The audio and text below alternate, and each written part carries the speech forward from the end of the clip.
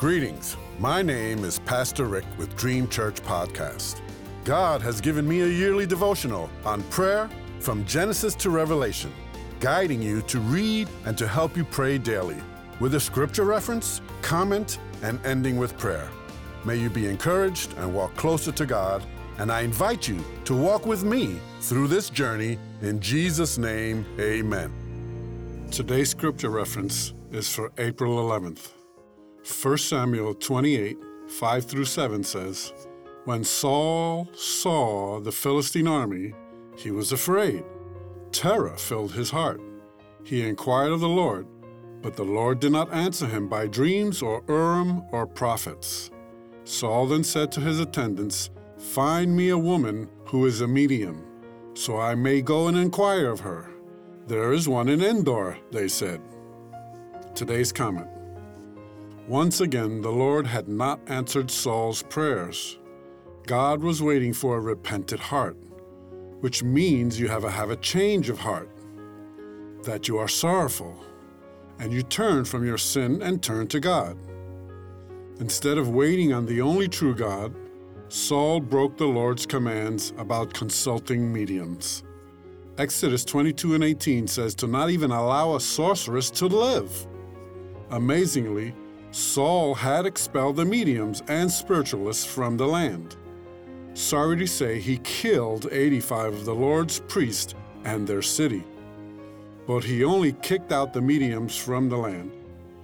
Now, if you are unaware and innocent enough to not know what a medium is, one translation calls her a witch, a psychic, or fortune teller is another popular title.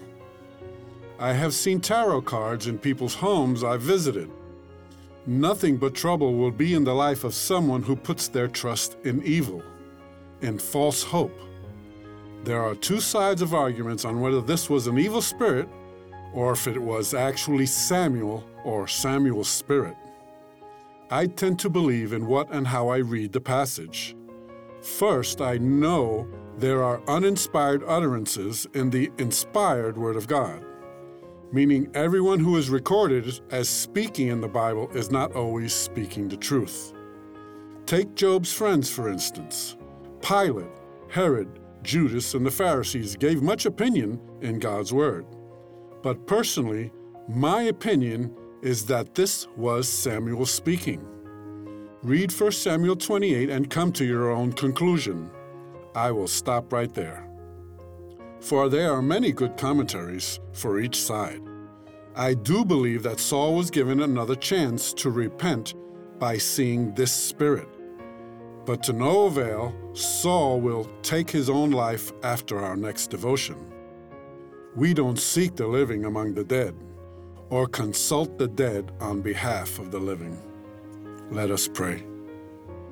Heavenly Father, wash me clean of anything of my past that might affect my future and walk with you.